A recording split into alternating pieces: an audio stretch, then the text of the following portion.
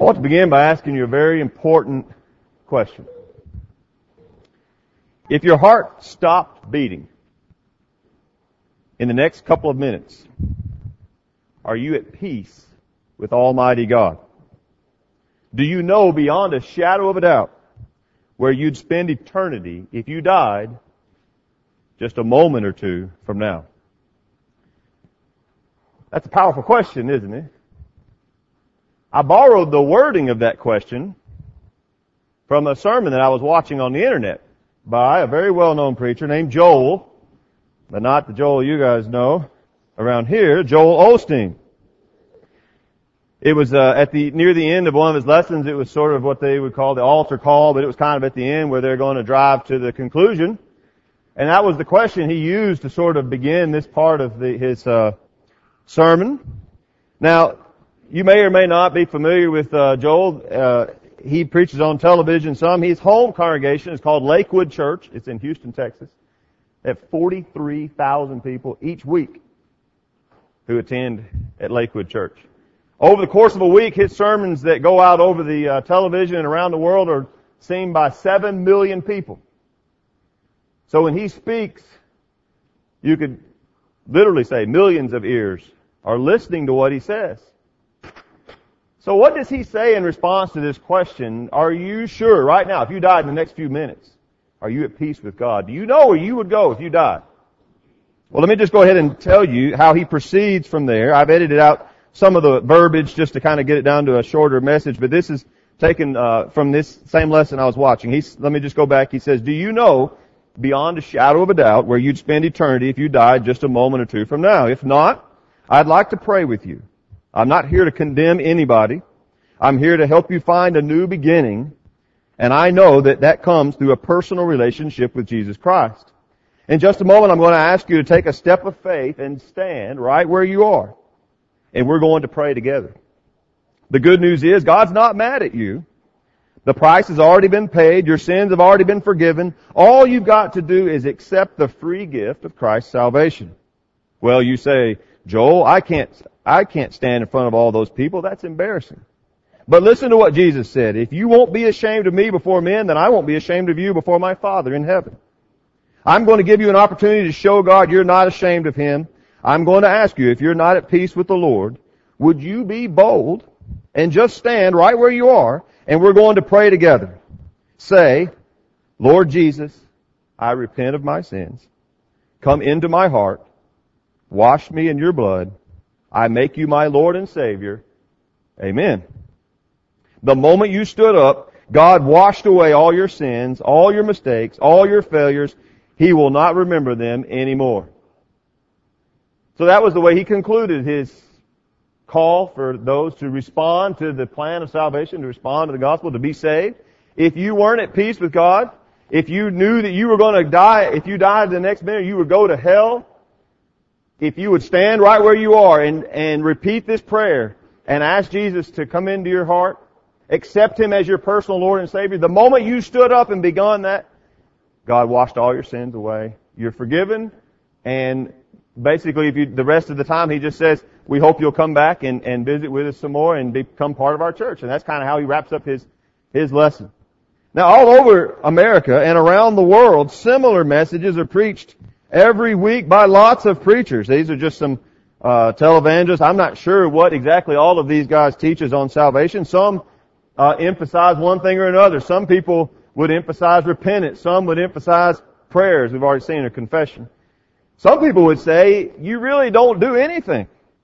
That the Holy Spirit comes in a way that is completely independent of your choice and has a direct operation on you. And they would emphasize some kind of sensation that you might have had. Some experience that would tell you that now you are saved. But what is absolutely fascinating to me is that of all the things that they say, what you don't hear are things like this. Whoever believes and is baptized shall be saved. You don't hear anybody saying, repent and be baptized, every one of you, in the name of Jesus Christ for the forgiveness of your sins, and you'll receive the gift of the Holy Spirit. You don't hear anybody saying, why do you wait? Rise and be baptized and wash away your sins. You don't hear those things. Now, it's possible that they would get around to baptism at some point. I suppose if you stayed long enough and came back and all of that, they might. I think most places do get around to baptism sooner or later. But if you were to have them explain to you what this is all about, in no way or form would it be connected to your salvation. It wouldn't have anything to do with forgiveness of sins or becoming a disciple or becoming a Christian. It is a step that you would take after the fact to sort of confirm or to display in a public way what already happened to you maybe that day or maybe a month ago. But they completely separate baptism from the plan of salvation. And this is one of the things, as Greg's already said, that really sets apart churches of Christ. You could go into just about any building around the world that is a church of Christ in this sense. Now, obviously, I can't speak for all of them, but in the ones that I've known, you're going to hear a plan of salvation that in some ways is similar to what Joel Osteen said. We're going to say, as he did, that Jesus paid the price for your sins. We're going to say, as he did, that if you're not a Christian, you're lost. You need to believe. You need to repent. You need to be in a personal relationship with Jesus. All those things are true, but we're going to say that happens when you hear the gospel, you believe what you've heard, you repent of your sins, you confess that Jesus is the Son of God, you're baptized to have your sins washed away, and you begin a new life living in Him. Why is our plan different? If I can say it that way. Why doesn't everybody say the same thing? Why isn't every preacher around the world preaching the same message? That's what we're going to talk about tonight. Where do we get our plan? Why do we say those things? Where does it come from? And why isn't everybody saying the same thing? When you think about the question, what must I do to be saved?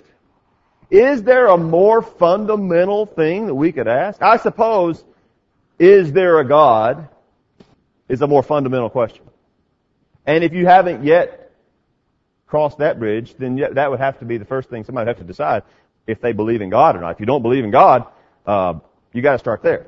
But once somebody understands there's a God, really, what must I do to be saved is about the most basic question we could ask. And you have, I noticed some of the topics that were addressed this week in the meeting. And some of those, people disagree on this or that about it. But isn't it amazing that we can't agree on what must somebody do to be saved? So you would think, well, the answer must be very hard to find. There's so much confusion. It must be very difficult. So it must be buried deep within some very deep scripture that takes an expert, really. Somebody who's really studied, somewhere and knows all about the Bible to figure this out. It must be very hard because so many people, there's such a confusion of voices out there on what somebody has to do to be saved. It can't be very clear, right? But in fact, it is amazingly clear on what we have to do to respond to the Lord's salvation that He paid for on the cross. Tonight, what I want to do to establish this is just simply look at the Great Commission as it is recorded in the Synoptic Gospels, Matthew, Mark, and Luke. As we look at each of these, we'll see the wording is a little bit differently, but you'll see as we go that they fit together very well. Let's begin in Matthew chapter 28. Matthew chapter 28. I'll be reading from the English Standard Version. In Matthew 28, you could say the Great Commission is Jesus' last words. It's almost the very last words He spoke on earth. When we get to chapter 28, you'll notice you're at the end, right? So Jesus has already been born. He's already spent 3 years or so in His public ministry. He has already died for the sins of the world. He's already been raised. And He is just about to leave earth and go to be with His Father. And now He's summing up what He wants His apostles to do. Now these are men He handpicked, and for 3 years or so, had them on an intensive training program to go and be His witnesses in all the earth, and to spread the salvation that He purchased with His blood. And so now, right before He leaves, in just a sentence or two, He is going to sum up what He wants them to go do. That's what we call the Great Commission. It's not called that in the Scriptures, but that's the name that man has given to it. It is this kernel or this just boiled down essence of the plan or the mission that He's sending them out into the world to go spread this salvation to the world. So let's begin in Matthew chapter 28, and let's look at verses 18 through 20. And Jesus came and said to them, all authority in heaven and on earth has been given to me. Go therefore and make disciples of all nations, baptizing them in the name of the Father and of the Son and of the Holy Spirit, teaching them to observe all that I have commanded you, and behold, I am with you always to the end of the age. Jesus begins with all authority belongs to Him. We won't dwell on that tonight. But with this authority, He sends them on their way. Go make disciples. The first time I was reading through this, I thought to myself, I see 4 commands here. Go, make disciples, baptizing and teaching. But actually, if you look at it, it's go make disciples, baptizing and teaching. And so I called some friends of mine who know more about the original languages than I do to confirm this. And the main verb in this sentence is make disciples. And going and baptizing and teaching support that. In other words, you go make disciples is what he said. You go replicate. Make more. You got 11 here. Go out and make a whole bunch of disciples. And those disciples are going to make more disciples. And they're going to make more disciples. And here we are, 2012, trying to make more disciples, right? How are we going to do that? Baptizing them and teaching them to observe all I've commanded. Clearly, baptism is essential to making disciples. Now let's go to Mark's account. Mark chapter 16. The very last pages of the book of Mark.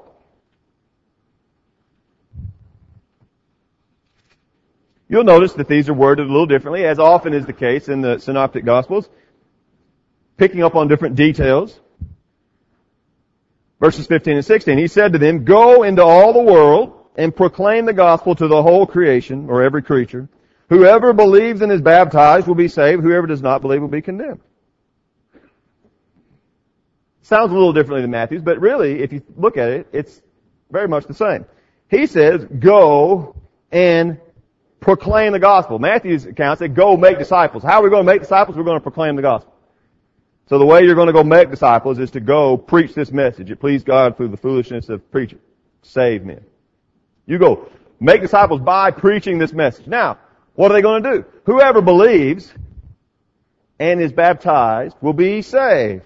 And that fits very well with go make disciples. Obviously, the people who believe are the ones who are going to respond. What are you going to do when they believe? Baptizing them and teaching them to observe all things I've commanded. So these two really fit together very well. Go, preach the gospel to everybody. Whoever believes that gospel and is baptized will be saved. Whoever doesn't believe will be condemned. If they reject you, of course they're not going to be saved. That's very clear. Let's go to Luke's account. In Luke chapter 24. Luke chapter 24. Verses 45 to 47. Jesus is explaining the scriptures to them here. Perhaps a little bit of a different part of the same conversation. The wording's a little differently.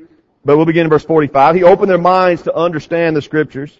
And He said to them, thus it is written that the Christ should suffer and on the third day rise from the dead, and that repentance and forgiveness of sins should be proclaimed in His name to all the nations, beginning from Jerusalem.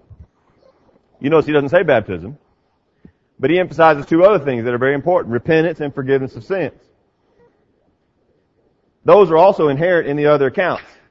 When Matthew says, go make disciples, so you come across somebody, he's not a disciple now. You're going to do what? According to Mark, you're going to teach him the gospel. If he believes it and he's baptized, you're going to teach him to observe all things I've commanded you. That's going to require repentance. He's going to now change and start following Christ. That is the essence of repentance. Turn away from his old way of life and begin a new way of life.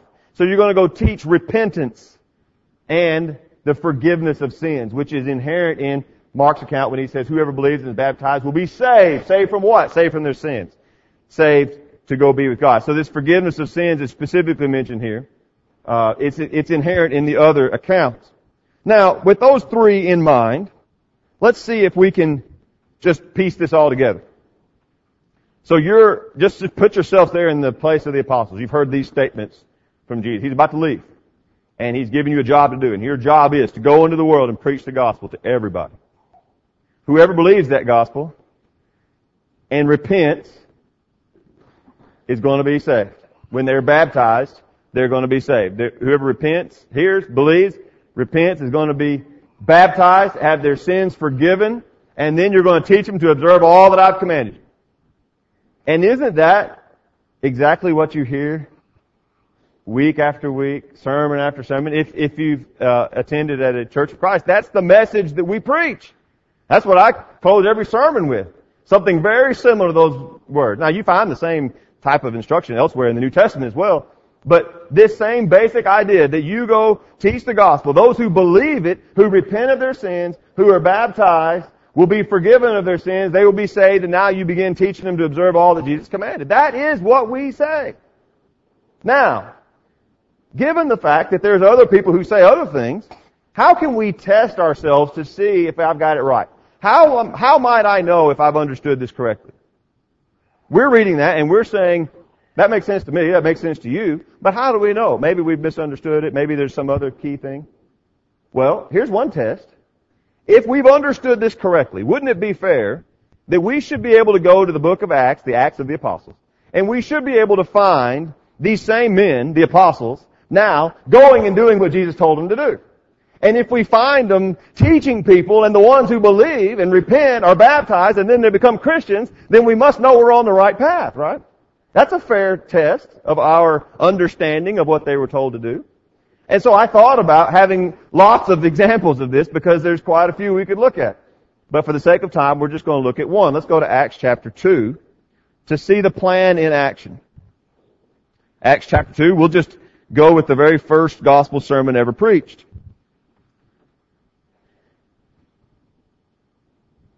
Now, I always feel bad.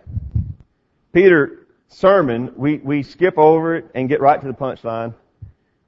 And we do that all the time, and I'm going to do it again tonight. And I hate that because it's a good sermon, but it would just take a long time to go through the whole thing and develop it, or it would take more time than we've got. So, in a nutshell, what Peter says is, they're wondering where all this power come from. They're speaking in tongues. He said, Jesus Christ, a man attested to you by God with signs and wonders.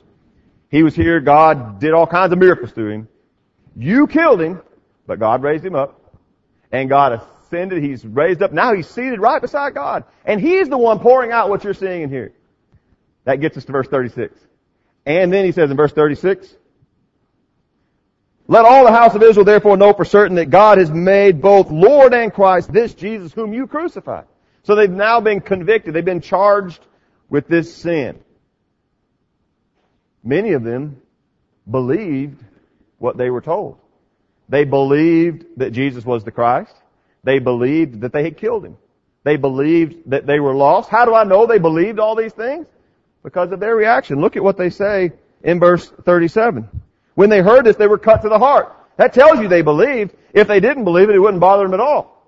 They're only cut to the heart because they believed. And they said to Peter and the rest of the apostles, what shall we do? Now they want to know, what am I going to do? How should I respond? Now they believe. Here's the thing. They believe Jesus is the Son of God. They know they're in sin. To answer Joel Osteen's question, they're not at peace with God. So if Peter had interjected that question and said, how many of you feel right now that if you died, you're at peace with God? Nobody was, because they were all guilty of killing the Son of God. And they want to know, what do we do? So what is the clear instruction that is given, of course, in verse 38 beginning? Peter said to them, repent and be baptized, every one of you, in the name of Jesus Christ for the forgiveness of your sins, and you will receive the gift of the Holy Spirit. For the promise is for you and for your children, for all who are far off, everyone whom the Lord our God calls to himself. So they had already heard and believed, and now they're told they need to repent and be baptized.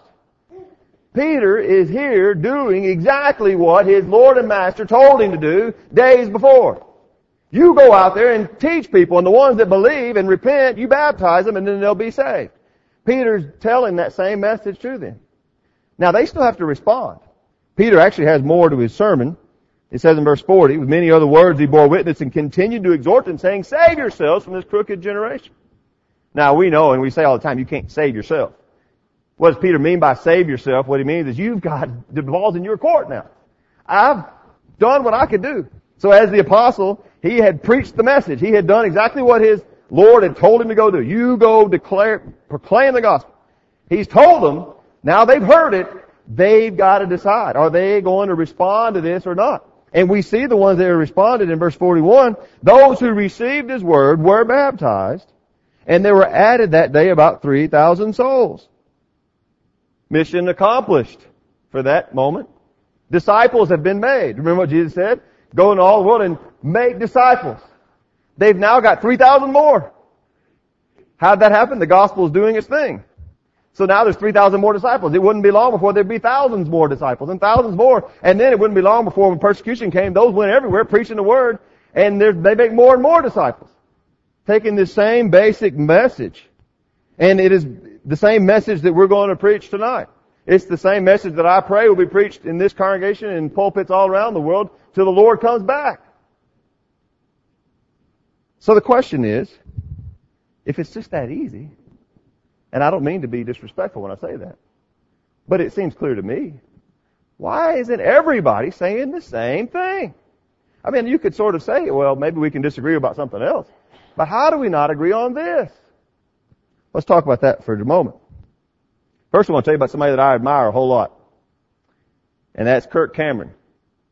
And I forgot again. Everybody laughed at me last time. I forgot which TV show he was on. He was on some TV show, and all the ladies knew it because they had a crush on him, I think, when they were, when we were younger. But anyway, he was a TV star. This guy, the younger one over there, and he's very unusual in that he's one of the very few people in Hollywood or entertainment or whatever, however you want to say it, who has now devoted his life to telling people about Jesus.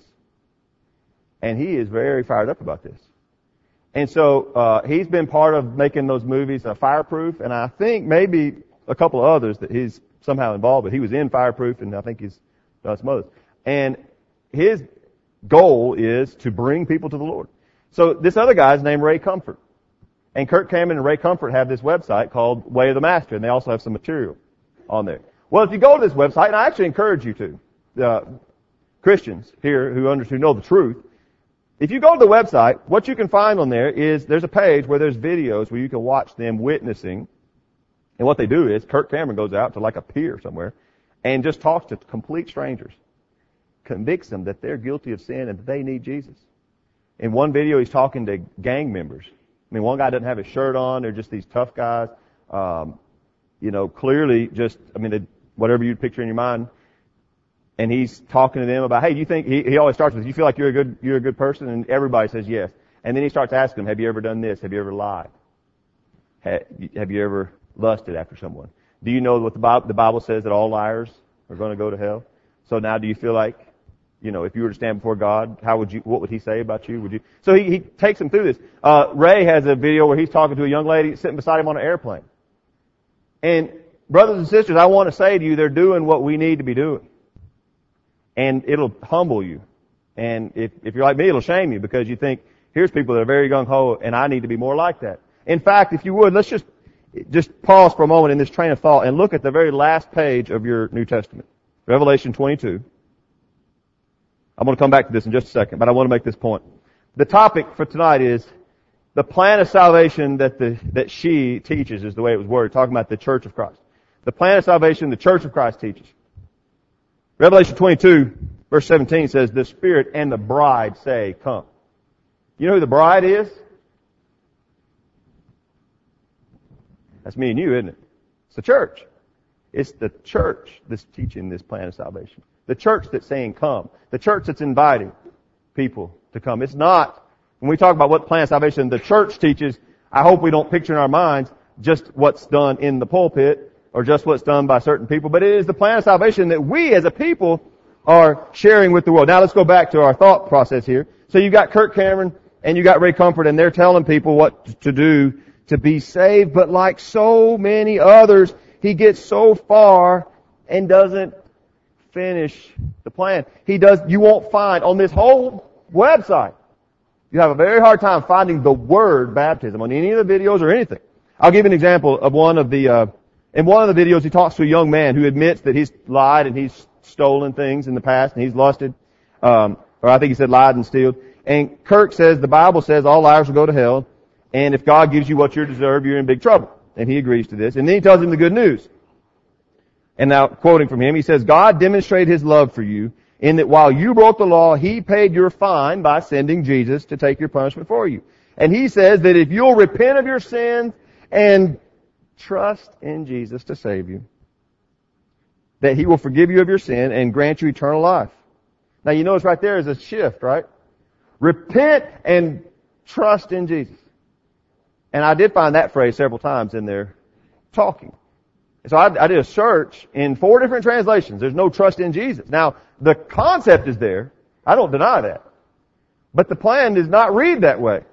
Repent and trust in Jesus is not what the gospel preachers say. But as I said, if you repent and trust in Jesus, then he goes on to say, the guy obviously kind of accepts this. I mean, he's very moved by what Kirk's saying to him. So he says, so what you need to do before you go to sleep tonight, man, is get right with God. Just say, God, I'm sorry. I sinned against you. Please forgive me. And this day I repent of my sin. It means I turn my back on sin and I put my trust in Jesus as my Lord and Savior. And then read your Bible every day and obey what you read, and God will never let you down. So he's convicted him of sin. The guy, I mean, he's got just a total stranger there waiting to hear what he's supposed to do, and he says, you go home tonight and you pray to God.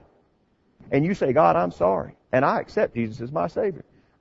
And then you get up and you read your Bible and you do what it says. And that's the plan. But no mention of the word baptism. There's no water in the plan. So I was searching on the website and I was wondering, surely they say something. So they have a page that is 100 questions about the Scriptures. 100 biblical questions. One of them is, is water baptism required for remission of sins? Oh, that's interesting. Let's see what they say. Here's their response. Sorry, it's a little wordy, but I just wanted you to see it for yourself. Here's what they say about it. While we should preach that all men are commanded to repent and be baptized, Acts 2:38. Adding any other requirement to salvation by grace becomes works in disguise. Even though numerous scriptures speak of the importance of water baptism, adding anything to the work of the cross demeans the sacrifice of the Savior. It implies that His finished work wasn't enough. But the Bible makes clear that we are saved by grace and grace alone in Ephesians 2:8 and 9. Baptism is simply a step of obedience to the Lord following our repentance and confession of sin. Our obedience, water baptism, prayer, good works, fellowship, witnessing, etc., issues from our faith in Christ. Salvation is not what we do, but who we have. He that has the Son has life, in 1 John, see Acts 2:38 and footnotes. This comes from a study Bible that they've, I guess they put out, and they've taken these answers from their notes in their study Bible. So this is, I think, their comments perhaps on Acts 2:38. So their answer is that, actually, I don't know. Do you follow the logic? It's a little tough. But their answer is that baptism takes away from what Jesus did on the cross. Now, would it be fair to say, says who? I mean, I think that's what I want to say, right? I mean, who says that baptism takes away from the work of the cross? They say it does. They say if you say somebody has to be baptized, you're taking away, you're saying Jesus didn't do enough. But here's where I don't know that, again, I don't follow the logic because, and I don't say that disrespectfully at all, I really, truly would love to ask. They say you have to repent and confess. I don't understand how that's not taken away. In their plan, if you know you're lost and you want to accept the salvation, you have to repent and confess and say a prayer. But if you say, well, you've got to be baptized, then you're adding to it somehow and it's salvation by works, even though those other things in their minds are not salvation by works. I don't understand it. But the point is, they've got Paul completely wiping out basically what we just read that Jesus said. Now, does Paul sort of overwrite the plan that Jesus gave? Let's go look at where Paul himself was saved in Acts chapter 22. First of all, let's go to Ephesians 2:8 and 9 and see what Paul said. Then we'll go look at where Paul was saved. Ephesians chapter 2. This is the passage where they say, Paul says, all you have to do is there has to be grace and there's nothing else required. They get that from Ephesians 2:8 and 9. Let's read what that says. For by grace you've been saved through faith. This is not your own doing. It is the gift of God, not a result of works, so that no one may boast. By their understanding of this passage, it leaves no room for baptism in salvation. But let's think about that for a moment. What is Paul saying here? As I understand it, what Paul's saying is that there's nothing you can do in the way of good works to save yourself. In other words, let's say you decide you're lost. You're convicted of sin. I know I'm guilty of sin. I've done horrible things, and I need to be saved. Now, give me a long list of things I've got to go do, and if I do them all, I've earned my salvation. Paul says, no. It's not about what you've done. You can't earn it. It's a free gift from God. You are saved by grace through faith. And perhaps we need to say that a little more often. I don't know. Are we all comfortable with the concept that you're saved by grace through faith? That's a true statement. That's a fact. It's the only way anybody's ever been saved, is by God's grace through faith. But does that mean there is no response? Does this say that if you're saved by grace through faith, there's nothing you have to do to respond to that free gift, to receive it? Now let's go back and look at how Paul himself was saved in Acts chapter 22. In Acts chapter 22, I'm sure that not a day went by that Paul ever forgot the day he heard these words. As he was dead set on persecuting Christians, he encountered Jesus on the road to Damascus and was told to go into the town and he would hear what he was supposed to do. And in Acts chapter 22 verse 16, Ananias says to him, "Why do you wait? Rise and be baptized and wash away your sins, calling on his name." That's what Paul did. And we don't have Paul in Ephesians 2 undoing or taking away baptism. In fact, let's go read what Paul says about baptism in Romans chapter 6. These passages are probably very familiar to us, but it's good to be reminded. Paul himself, writing about baptism in Romans chapter 6, says, beginning verse 3, "Do you not know all of us who have been baptized into Christ Jesus were baptized into His death?" I was talking to a preacher the other day, Frank Walton. Some of you may or may know him. And he said he's got a sermon called Baptism for Christians.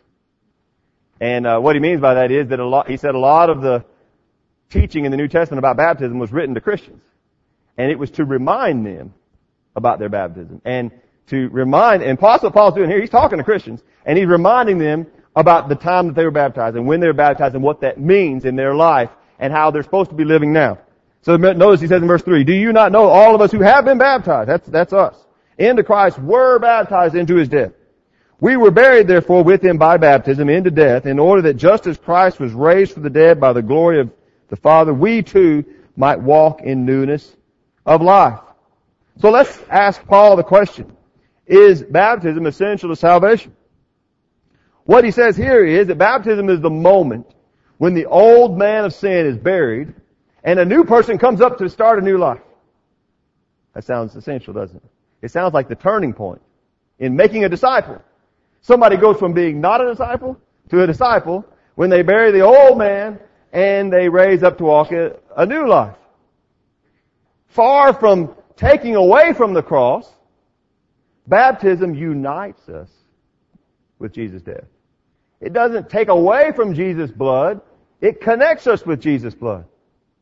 It is that moment when we are buried with Him and raised up to begin a new life. So we cannot, however we understand Ephesians 2, 8 and 9, we can't just throw out every passage as they acknowledge. There's lots of them that emphasize the significance of baptism. And so we can't interpret one passage in a way to just nullify all these other passages that are very clear and easy for us to understand, including Paul's own writings on it here. In conclusion, I want to go back to where we started with the question that we began with, that I borrowed from Joel Osteen. Here's the question. I guess it's actually two questions. If your heart stopped beating in the next couple of minutes, are you at peace with Almighty God? Do you know beyond a shadow of a doubt where you would spend eternity if you died just a moment or two from now?